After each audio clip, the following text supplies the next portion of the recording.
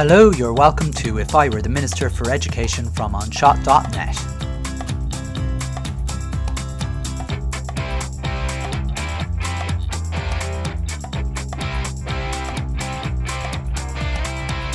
Unsanitized.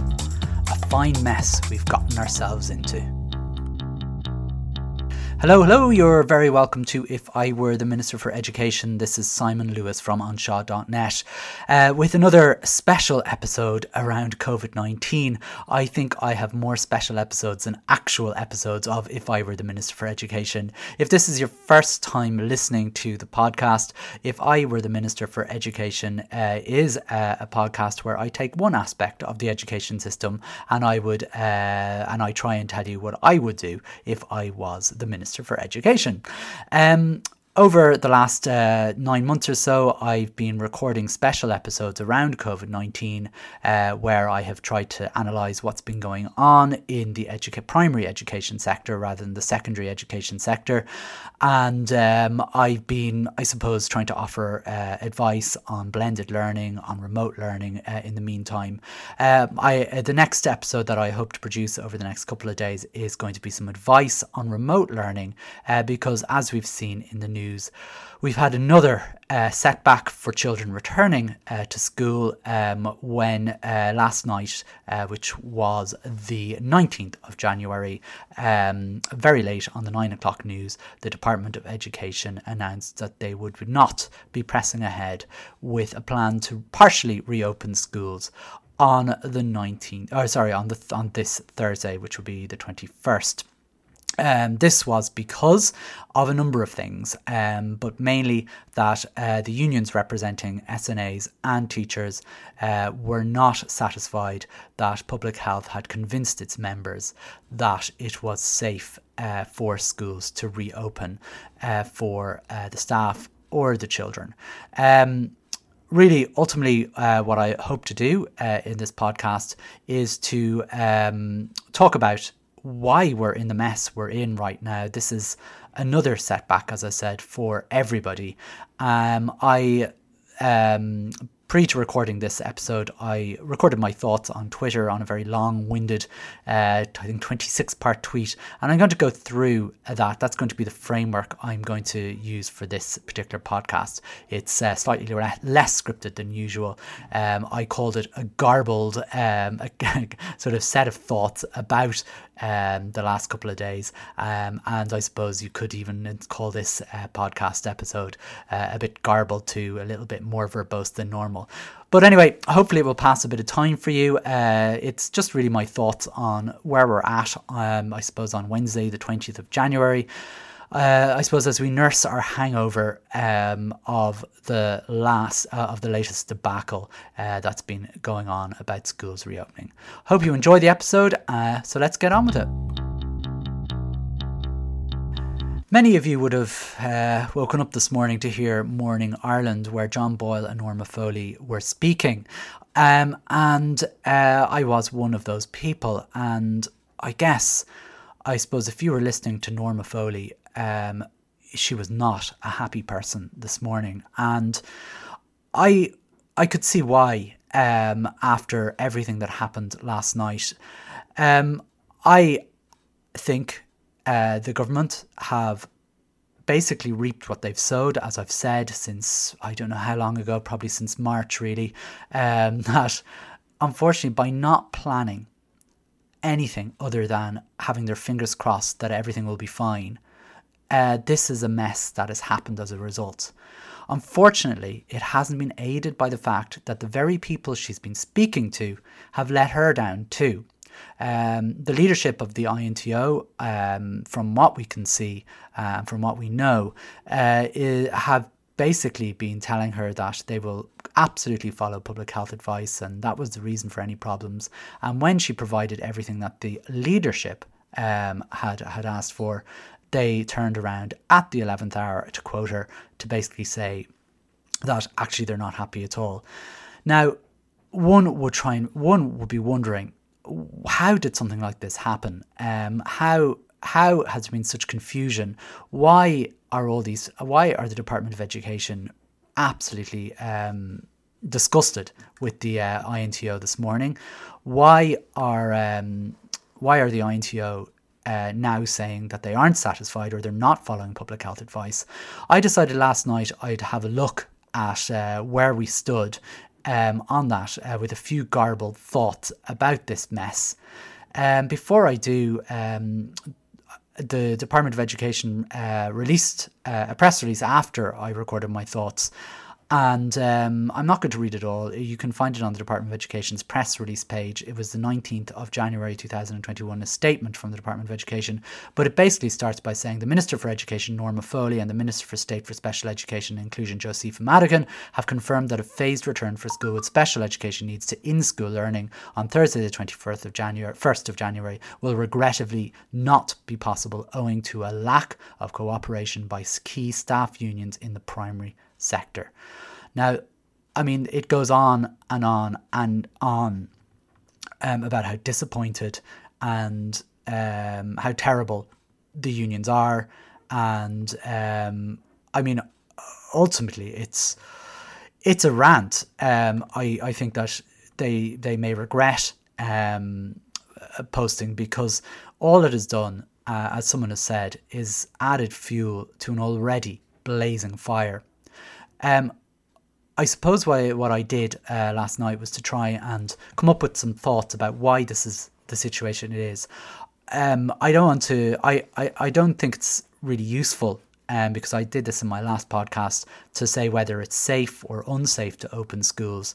I think it's pretty clear, really, to be honest with you, that isn't something that can just be said. You know, Norma Foley and Josepha Madigan will say it's safe. 98% of teachers are saying it's not safe. And NFED are fairly evasive in what they're saying. On one end, they're saying that schools should go back when it is safe to do so, but they've fallen short to actually say that it is now safe to do so. So really, what I wanted to do was just have a look through why we are where we are. If you are interested in my thoughts of whether it's safe or not, I'd suggest you listen to my previous episode on this topic, where I suggest how we can actually find out if schools are safe or not, and we need to find a formula for doing so. So I basically, that's the where I'm at. I'm going to go through, I suppose, a summary of this Twitter thread that I published last night, and maybe discuss some of the comments that have come in. The point of this podcast episode is really to, I suppose, get a few thoughts together, ask more questions, find out how are we going to move on from here. This morning there's a lot of hurt, and as I said, it was obvious there's no winners here, and to me, I feel this comes down to leadership, and I don't mean from one particular place. I feel leadership from the people who are supposed to look out for the children, for the staff, for all of those people's families, hasn't been there. What happened in the last few days was, I believe, that a situation where the government decided to play politics, and very divisive politics, where they took two very vulnerable groups and two very emotive groups and decided to throw them into a game of divide and conquer.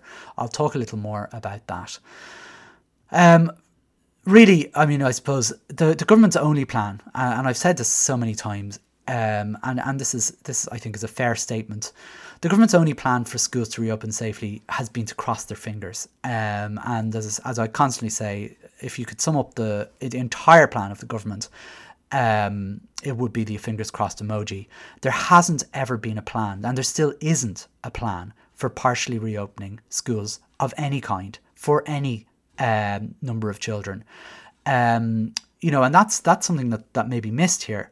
The only thing that's happened was 3 days before the government wanted to open schools, and when I say 3 days, I mean 3 working days. A Friday night at 9 o'clock gives 3 working days to schools to reopen schools. and making that announcement with no discussions and no provisions is not a plan. A plan requires time, and it requires discussions, and it requires support and help.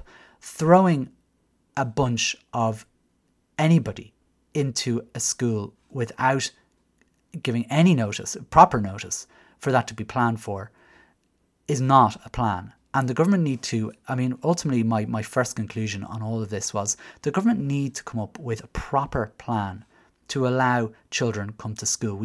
This comes back to my blended learning episode, where I talked about, a blended learning approach is where some children come to school and some children don't. And how do we plan for that? And there are so many variables when it comes to that.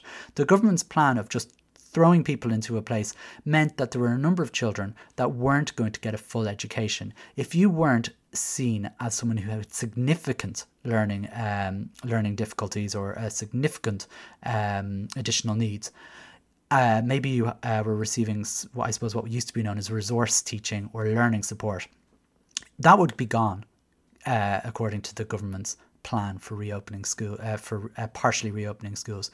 There was no plan in place for children who are on school support plans, or getting a little bit of a boost from a support teacher coming into a classroom, virtually or not. These teachers were all being redeployed into the school to teach very small groups of children, but a larger group of children with additional needs, and maybe less significant additional needs, would have been left high and dry. Now, I would actually, of my own opinion, think that I don't have a particular problem that some teachers will come in for small groups of children, but we need to make sure that no one who's going to lose out with any kind of plan that's made. And we needed to have those questions asked, and we needed them to be absorbed, and we needed to make sure they're there. We also have to ask the question then of the adults who are being asked to come into the building, to make sure that in the height of a pandemic where cases are completely out of control, what do we need to do to ensure that they feel safe? And simply saying schools are safe doesn't cut it. And the reason for that is, from early on, it was very clear that the HSE figures on school transmissions were conservative compared to other figures that were collated by other groups. And when I say other groups, I'm including Martina Bro's Facebook group, which I know people will chortle or scoff at, and they still do for some reason. But over 100,000 people can't be wrong. And when the HSE sent letters to parents or to schools, all that this group did was publish them. And it's interesting that these are cases that happened in school. Now, the trouble is the HSE figures were lower than the figures of what they said were school transmissions. So they were being very conservative, saying that many transmissions, they were putting them down as community transmissions rather than school transmissions. And the reasoning just doesn't cut it. It doesn't make sense. And we've had too many stories from school principals and from schools saying, I had 5 cases of COVID-19 in my school before the HSE admitted that we did indeed have a school transmission rather than a community transmission. The first 4 were deemed to be community transmissions. So, already, only 20% of that particular school's cases were considered school transmission, even though 100% of them actually happened to be. And this is where trust breaks down. And the trust in the figures deteriorated over time, really, particularly when schools had multiple cases, and particularly when cases that were certainly school transmission were recorded by community transmission. So we lost a lot of trust within the system, and that's not to say that the figures were correct or incorrect, because I don't know. I'm not public health, but the trust in those figures is so low that nobody really believes them, and that's a massive problem. And simply saying schools are safe, here are the figures that nobody believes, you're never going to win with that. You're never going to get people's trust, and this for me comes down to trust, and the lack of trust that's there. In terms of this particular part of the tweet kind of gained a bit of reaction, and not all positive reactions. Some people came back saying, well, show your research that schools aren't safe, and and in fairness, I'm able to do that. I mean, there is research out there from the UK, even as of today, when I'm recording that in the general population, teachers are now 2 times more likely, or 1.9 to be exact, more likely to contract COVID-19 as opposed to the general population. And as classroom assistants, which would be our SNAs, I think I could be wrong on this number, so forgive me, but I think if I remember correctly, 7 times more likely to contract COVID-19 compared to the general population. So I mean, look, that's one view, and one piece of research. Looking at other pieces of research, ISAG would also seem to be of the opinion that schools are certainly not safe until community transmissions are much lower. And then you've got the other side of it, where they say where NFET or not NFET, the HSC are saying that transmission levels are much lower in schools than they are in the general population, and they quote the figures that nobody trusts. I am showing a bit of bias here, but I mean, the thing is, we need to have trust in the system. The thing was, and I suppose this is the problem, it was the attempt to spin doctor that schools are safe for the communities just didn't make sense. And I think this is what the problem is with the trust is, because schools themselves actually contain the same members of these communities. And logically, it doesn't make sense. Now, maybe it should make sense, but it just doesn't. But what it did then was, I suppose, it ended up where we had this Comical Alley situation. I don't know if any of you remember Comical Alley from the last Iraqi war, where the foreign minister was basically saying, there are no tanks in Baghdad. There are no tanks in Baghdad, as you could hear the tanks roaring into Baghdad. And the thing is, Norman Fota kept saying that schools by their nature are safe. Schools are safe. Schools are safe. Even when the cases rose to ridiculously high levels. And even then, the mantra could have stopped. But unfortunately, the government left it too late. And now there is no way they could admit that it's no longer the case. So ultimately, they're stuck in a political problem that that they have to keep saying that schools are safe, even if nobody believes them. But when it became clear that schools were indeed not safe to open, because otherwise they would be open, I don't know why the Minister for Education last night didn't say, didn't stick it to the unions. I mean, the unions didn't say we're not letting anyone go back to school. The Department of Education decided not to send children back to school and are blaming the unions. But the unions, in fairness, I mean, and I'm not defending them because I've absolutely no sympathy for them whatsoever here. The Department of Education could have said it's safe, open on Thursday, but they didn't. So to me, there's obviously a realization that it can't be safe enough to open schools. Otherwise, we would have been open on the 6th of January. We would have been open on the 11th of January. We would be open on the 21st of January if the minister really believed that it was safe. There is nobody saying to her at primary level that we will not go in. And in my opinion, there was what I think they did, rather than admit that schools weren't safe, they decided to play a really dangerous game of politics. And instead of pausing, even for a week or two, just to wait till the numbers went down a bit, because they have gone down a lot. I mean, they're not down enough, but they're down a lot.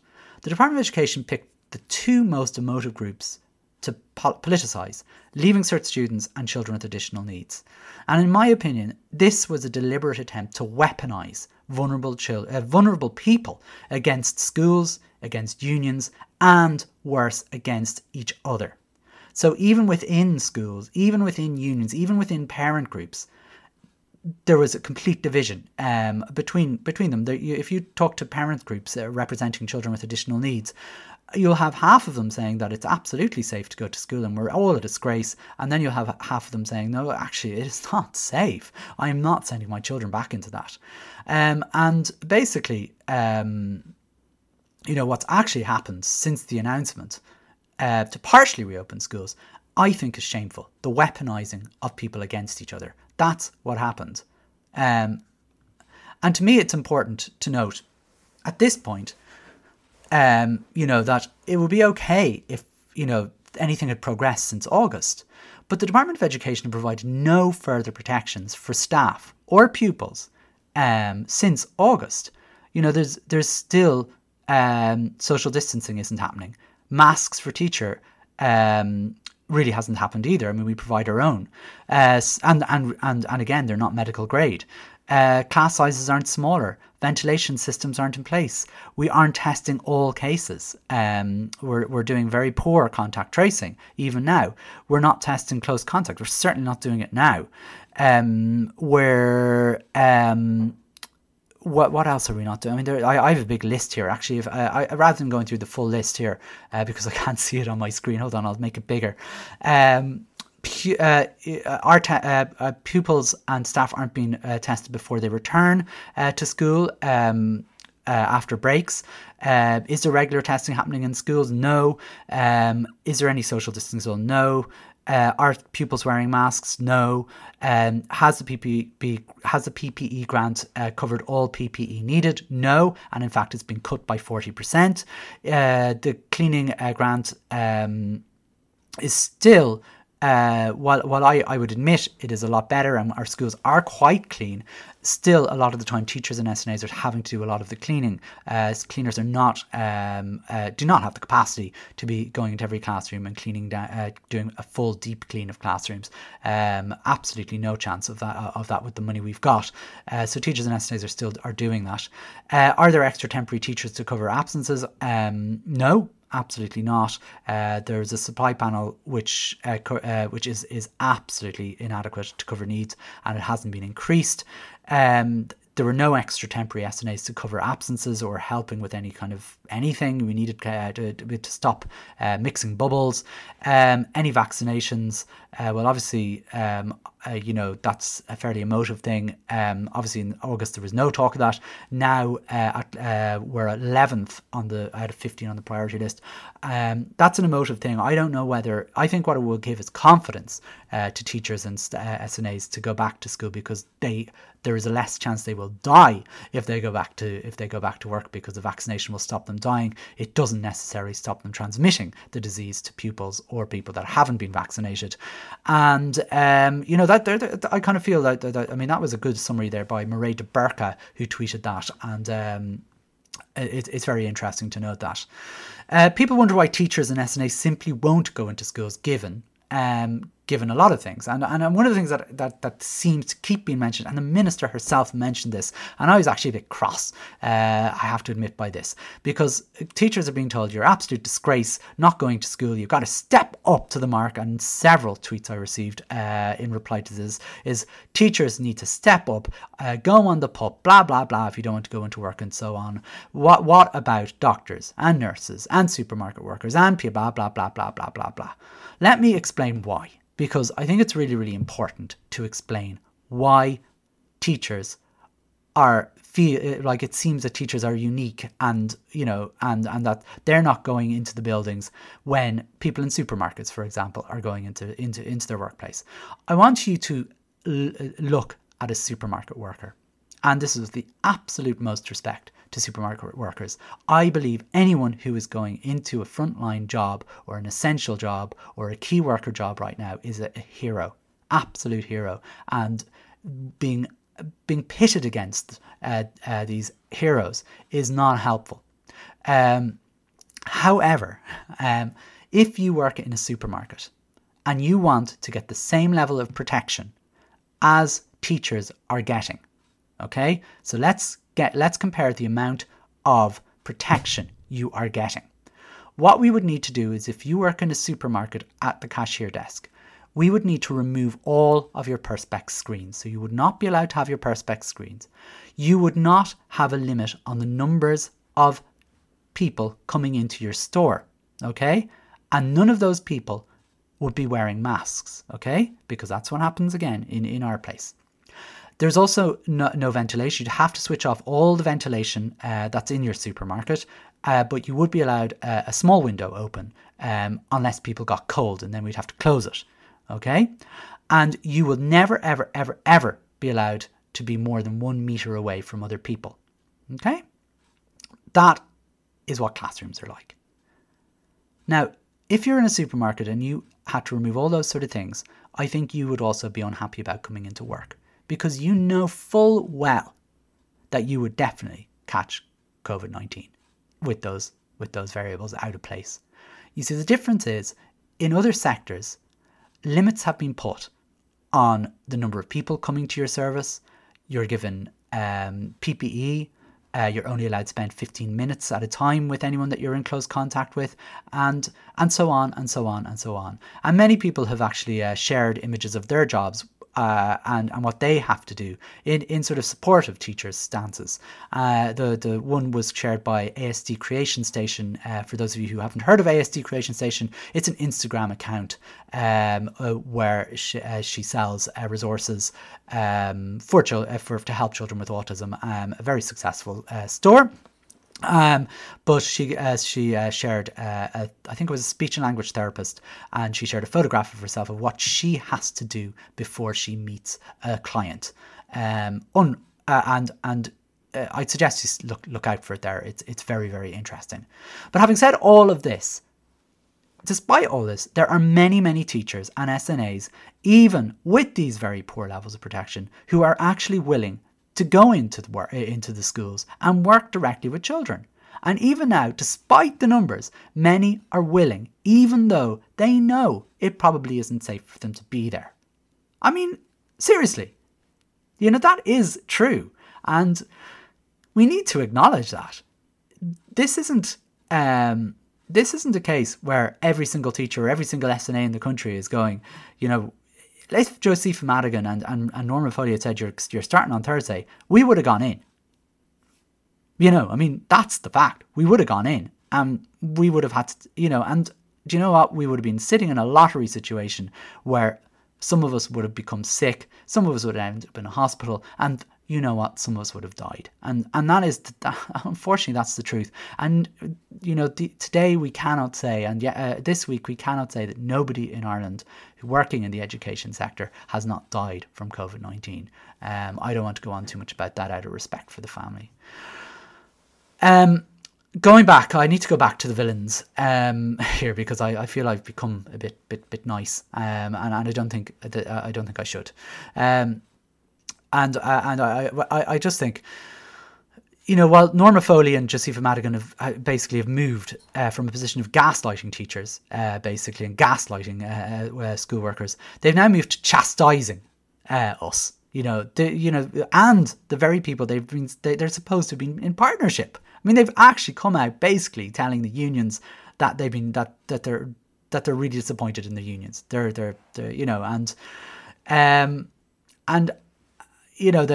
gone from being, I suppose, from disingenuously saying how great we are and saying Gurv Mahagut, remember Gurv Mahagut Day?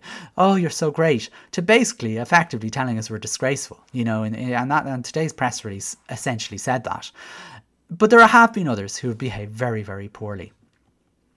Now, I know I've got a bit of flack for doing this, and I don't like singling out one particular person who's advocating for children with additional needs.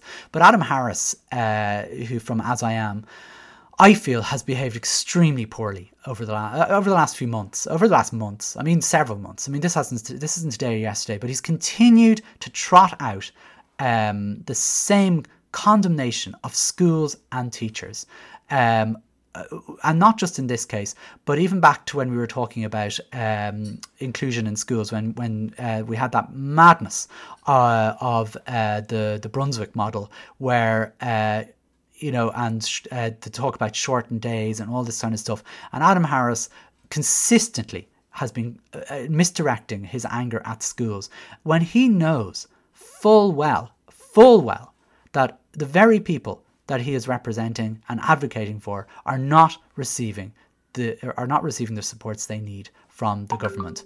I just can't understand how someone who should know better is throwing fuel onto a fire instead of actually trying to work with schools who actually are advocates themselves of children with additional needs. I would like to be in school on Thursday. And we could be. I mean, that's the most frustrating thing. We could be in school on Thursday if it weren't for people like Adam Harris, like Norma Foley, like Josepha Madigan, like, yes, John Boyle as well, who have actually been doing more damage to this cause than good. I think what he's done, unfortunately, and in his own community, as he calls it the autism community, I feel he's created divisions within his own community, and I do think his reputation is damaged at the moment to a portion. Now, there are some people, and they've replied to me saying that they think he was absolutely right to do what he's done and to be critical of schools, and that's fair enough. But I think he's created a division there. I don't think he has 100% of the people with him now, whereas I think many months ago he may have had more people with him. Adam Harris needs to redirect his anger at the right people, and unfortunately the right people, he has relatives within those right people. Really, when this comes down to it, really, ultimately, if we are apportioning blame to anybody, it's not what's happened in the last couple of weeks. It's been what's been happening since May, really, when plans like this should have been put in place and weren't. But also, the leadership of the INTO, as we now know, also have nothing to be proud of. In fact, they had to have an emergency intervention from its own members, its own CEC representatives. What we know now is that the CEC representatives had to fight for 2 days with the leadership of the INTO to put a stop to whatever was going on. And even as I'm speaking, I think that still goes on. Isn't it amazing that the CEC reps, so these are the people that represent ordinary members, had to stand up against their own leaders to basically say, listen, you are not listening to the people on the ground. The people on the ground are not happy. We need to do something. And they didn't listen and continued not to listen until the 11th hour. No wonder Norma Foley was disappointed in John Boyle this morning. I mean, he had made her promises and he broke them because he was not listening to his members. And it took an intervention, Soprano style, I would imagine, to get that in place. Look, I think the leadership now of the INTO is severely weakened as a result. Their own members are now awake. They have awoken. Is that something that's woke? I don't know. I'm too old to understand what woke means. But anyway, they have seen themselves garner some power, and that power happened over social media. In less than 24 hours of trying to organise this intervention, the Voice for Teachers through GLORE, who are a grassroots INTO members group, tried to organise for people to come together to find out what they could do to make their voices heard to the heads of the union. And with less than 24 hours notice, 3,500 ordinary members gathered virtually on a Sunday evening to tell their leadership enough is enough. After that, they I suppose obviously, I don't know, garnered by that success, they gave 50 minutes notice, or maybe less than an hour's notice, to teachers to sign a petition to ask the leadership to start representing their views. And in less than 50 minutes, over 1,000 teachers signed that petition, and within 4 or 5 hours, over 5,000 teachers had signed the petition. Will it give grassroots members of the INTO new tools to take over what I call the INTO now a theocracy or theocracy? It remains to be seen. Will, after this, they go back to their usual, to the apathy that is, I suppose, damaged our profession for the last decade? Or will this moment be the beginning of something? I don't know. Having said that, all of this could have been avoided. All of this mess, the Norma Foley mess, the Josepha Madigan mess, and I mean, just to Josepha Madigan, not only did she call children who do not have additional needs or neurotypically developing children, not only did she call them normal, therefore inferring that children who are not neurotypically developing are abnormal. Today she decided to compare all this to the mother and baby home scandal. I mean, it's how many faux pas can one make before they have to step aside. I mean, how many I mean, you can't go around saying this. And what it is, I mean, even saying these things a couple of times, you know, it plants seeds in people's heads, dangerous seeds. And comparing teachers not going back to school for fear of their safety to the abuse, to the systematic abuse that the church imposed on vulnerable, very, very vulnerable young women and their babies. It's not even baffling. It's shocking. It's shocking to do something like that. And that she wouldn't have just said that as a thoughtless kind of slip of the tongue. You know, this was something she believed at the time, and when it didn't go down well, I don't know if she's apologised really. I saw something on the Dáil record there that she wanted to take back some of the things she said, and I don't know. It's been terrible. But I mean, apart from Norma Foley and Josepha Madigan, we have the INTO leadership, we have Adam Harris, all creating divisions within their communities. And it all could have been avoided. We could have had a situation where partial reopening could have happened.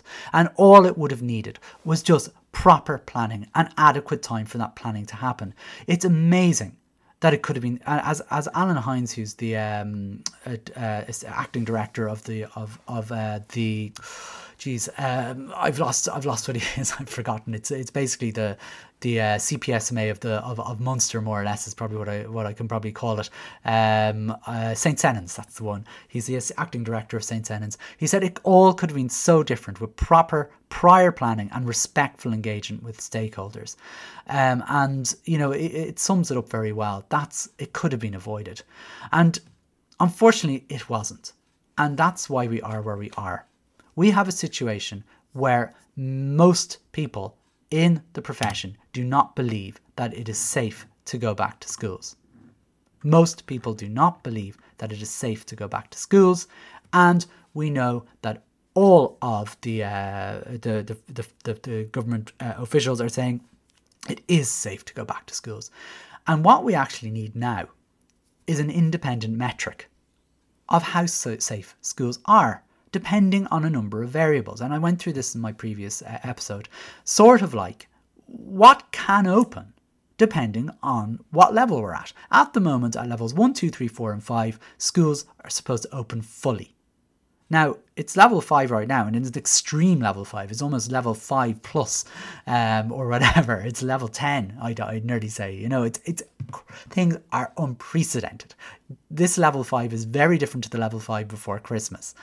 And, you know, the thing is, we need to have a proper planned partial reopening depending on the levels of the virus and the transmission levels or the R rate, and we have to decide what they are.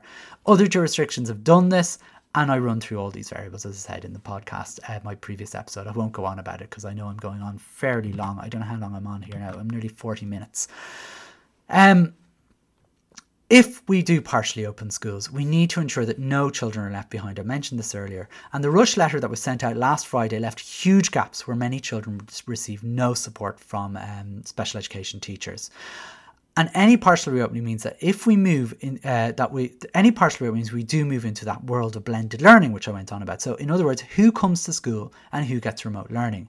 And there are a number of competing variables for this. Like some of these are very straightforward, like children in special classes, children in special schools, children who are on School Support Plus programs, children in junior infants, children with SNA access, and so on. Because either you fall into that category or you don't. However, when you widen out the variables, and unfortunately the Friday missive, shall we call it, just said, just do whatever you're having yourself.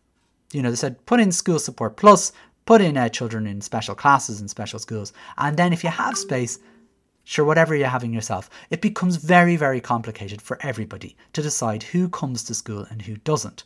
And therefore, we need very good guidelines, and they need to be produced to ensure that the right decisions are made by schools. And nothing like this has even started to be produced, and that's the fact. The time to start this was August, as we all know. But because it's not possible, because it's no longer August, the time to start is now. Right now, yesterday, the day before, which we need to start it now. Otherwise, we're going to continue with this standoff, this mess until cases are down to some arbitrary number that everybody finally agrees is the right number, and basically everyone has fallen out with each other in the meantime. Right now, nobody is loving each other right now. Nobody is working together anymore. And we're eventually going to reach a particular number, we don't know what that number is, where it'll become ridiculous not to go back to school, let's say, because the numbers will be as low as they were the last time we were in school, maybe. But in the meantime, we need an independent definition of safe and the levels of it, and we need well thought out guidelines about the impact of these levels. We then need time for them to be implemented, and we've wasted 2 weeks already toing and froing, and no one is back in the school building, except some teachers getting their stuff to go back or collecting books and things like that.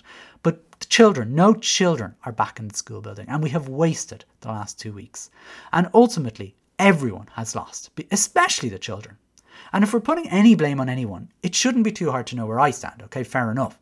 So much damage has been done, and we need to listen to the people that have the answers. There are people out there that have had the answers. What we have been doing for the last 6 months or so was Norma Foley and Joe McHugh before her were sitting around a room with people that were simply yes people. They were saying, yes, we'll do this, we'll do that. And rushing and blustering and not knowing what they were doing, because none of them work in classrooms anymore.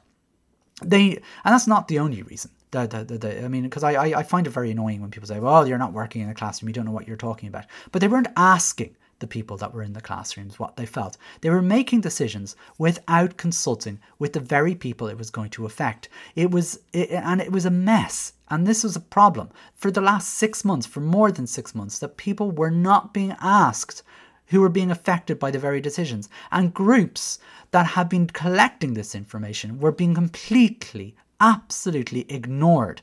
I'm part of a group called the National Principals Forum, and they came up with a very good plan in June for reopening schools. It was completely ignored by the stakeholders, not because it wasn't a good plan, but because it was from the National Principals Forum, who they've decided they ignore their existence. And this is not a group of maniacs. Although some would accuse us of being maniacs, I'm only joking.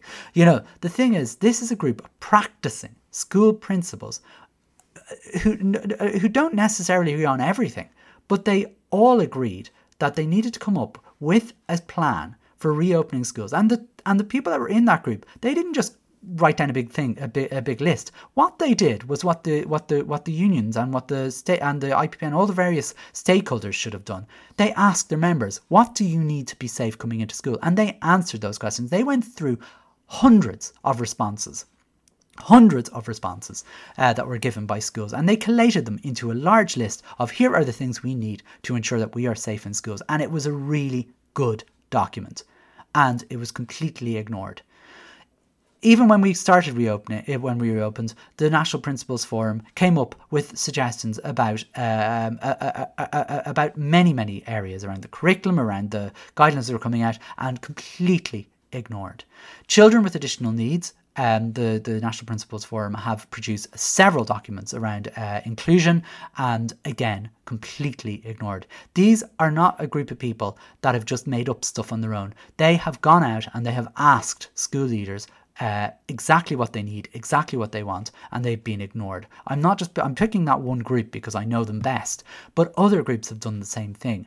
GLOR have obviously in the last week really come to the forefront around asking teachers about what they need, what they want. I know Forza have been extremely good with SNAs, asking them about what they need and what they want, and I know there's groups representing SNAs outside of that who've asked their members. But this is the thing.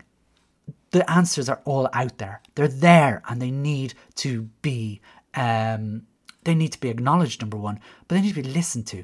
It's shocking to me that a small number of people have not asked their members, what do you need? They have basically second guessed what they need. And this didn't start today or yesterday. This has been going on for well over a decade, and we know that. And ultimately, everyone has lost, especially the children. The thing is, they're not here with us, and that is a shocking shame. It's awful. And from the beginning, as the people who have now been christened by Normophobia as the partners, have failed in their duty to listen to their members. There are now a number of grassroots groups, lobby groups, who are now exist, who shouldn't need to exist. Engagement is really easy, as we've seen over the last few days from the grassroots members. It's quick and it could be done in days. I think we could salvage this situation still. A lot of hurt has happened. Nobody has coated themselves in glory in terms of the decision makers. And it has gone to ridiculous levels. As Egan O'Riordan from the Labour Party said, this has now spiralled completely out of control. He said the Taoiseach has to intervene here before more damage is done. And I'd agree with him. And Aidan and I don't agree on some issues. But I think he's been excellent, in fairness to him, over the last few weeks in being a balanced voice and not playing politics. I think he, as a former school principal, understands that teachers, SNAs and anyone working in a school want to get back to their school buildings. He knows, and we all know, remote learning is not the answer. But how do we get there from where we are now? I think now is the time we have to start that. We need to get a definition, an independent definition of what is safe. We can't base safe on bastardized figures, old numbers, unscientific data. We actually now need to bring in the scientists, and ISAG are a group of independent scientists who will give you the figures.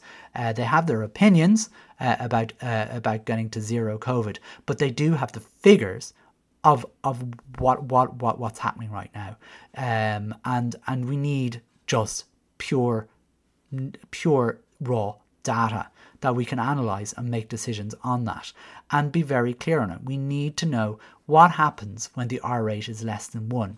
We need to know what happens when cases are at a particular figure. We need to know how many hospital places there are spare just in case people who are in schools have to go into hospital. And if there are not enough places for these people, then why would you open up these places while the situation is going? And it doesn't even have to be something that's long term.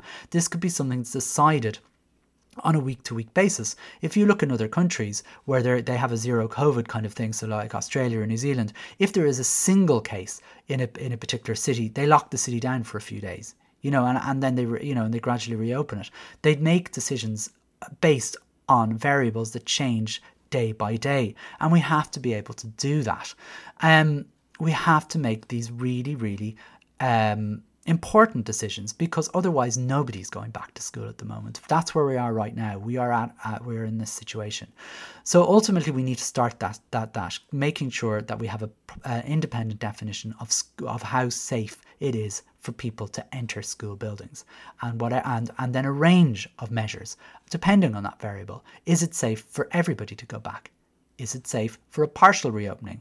If it's safe for a partial reopening, what are the variables that need to be in place for the different cohorts of children that will come in? Do we only open it up to children in special classes? Do we open it up to children who need school support programs? Do we open it up to children in disadvantaged communities? Do we open it up to infants? Do we all the various questions that we have to ask ourselves? And ultimately that's it needs to be planned very well. Then we have to ask the question of what do schools need in terms of resourcing? They need PPE, medical grade PPE, obviously. They need proper ventilation, and whether that's opening windows or whether that's proper ventilation, devices in the rooms, you just have to give what people need. I know it's going to be expensive, but you have to do that. We have to ask whether giving vaccinations to teachers and SNAs is something that needs to be done. Whether or not it is effective may be less important than whether or not it gives confidence to teachers and SNAs to go back to their buildings. So these are all these questions that just have to be answered, and it's not going to happen very quickly, and that's the problem. We've wasted 2 weeks. How about we start now answering those questions and build up that plan over the couple of weeks. Everyone goes back to sit together. Everyone asks their various agencies, the Department of Education go back and they find out from NFET or from the various groups what they need to do there.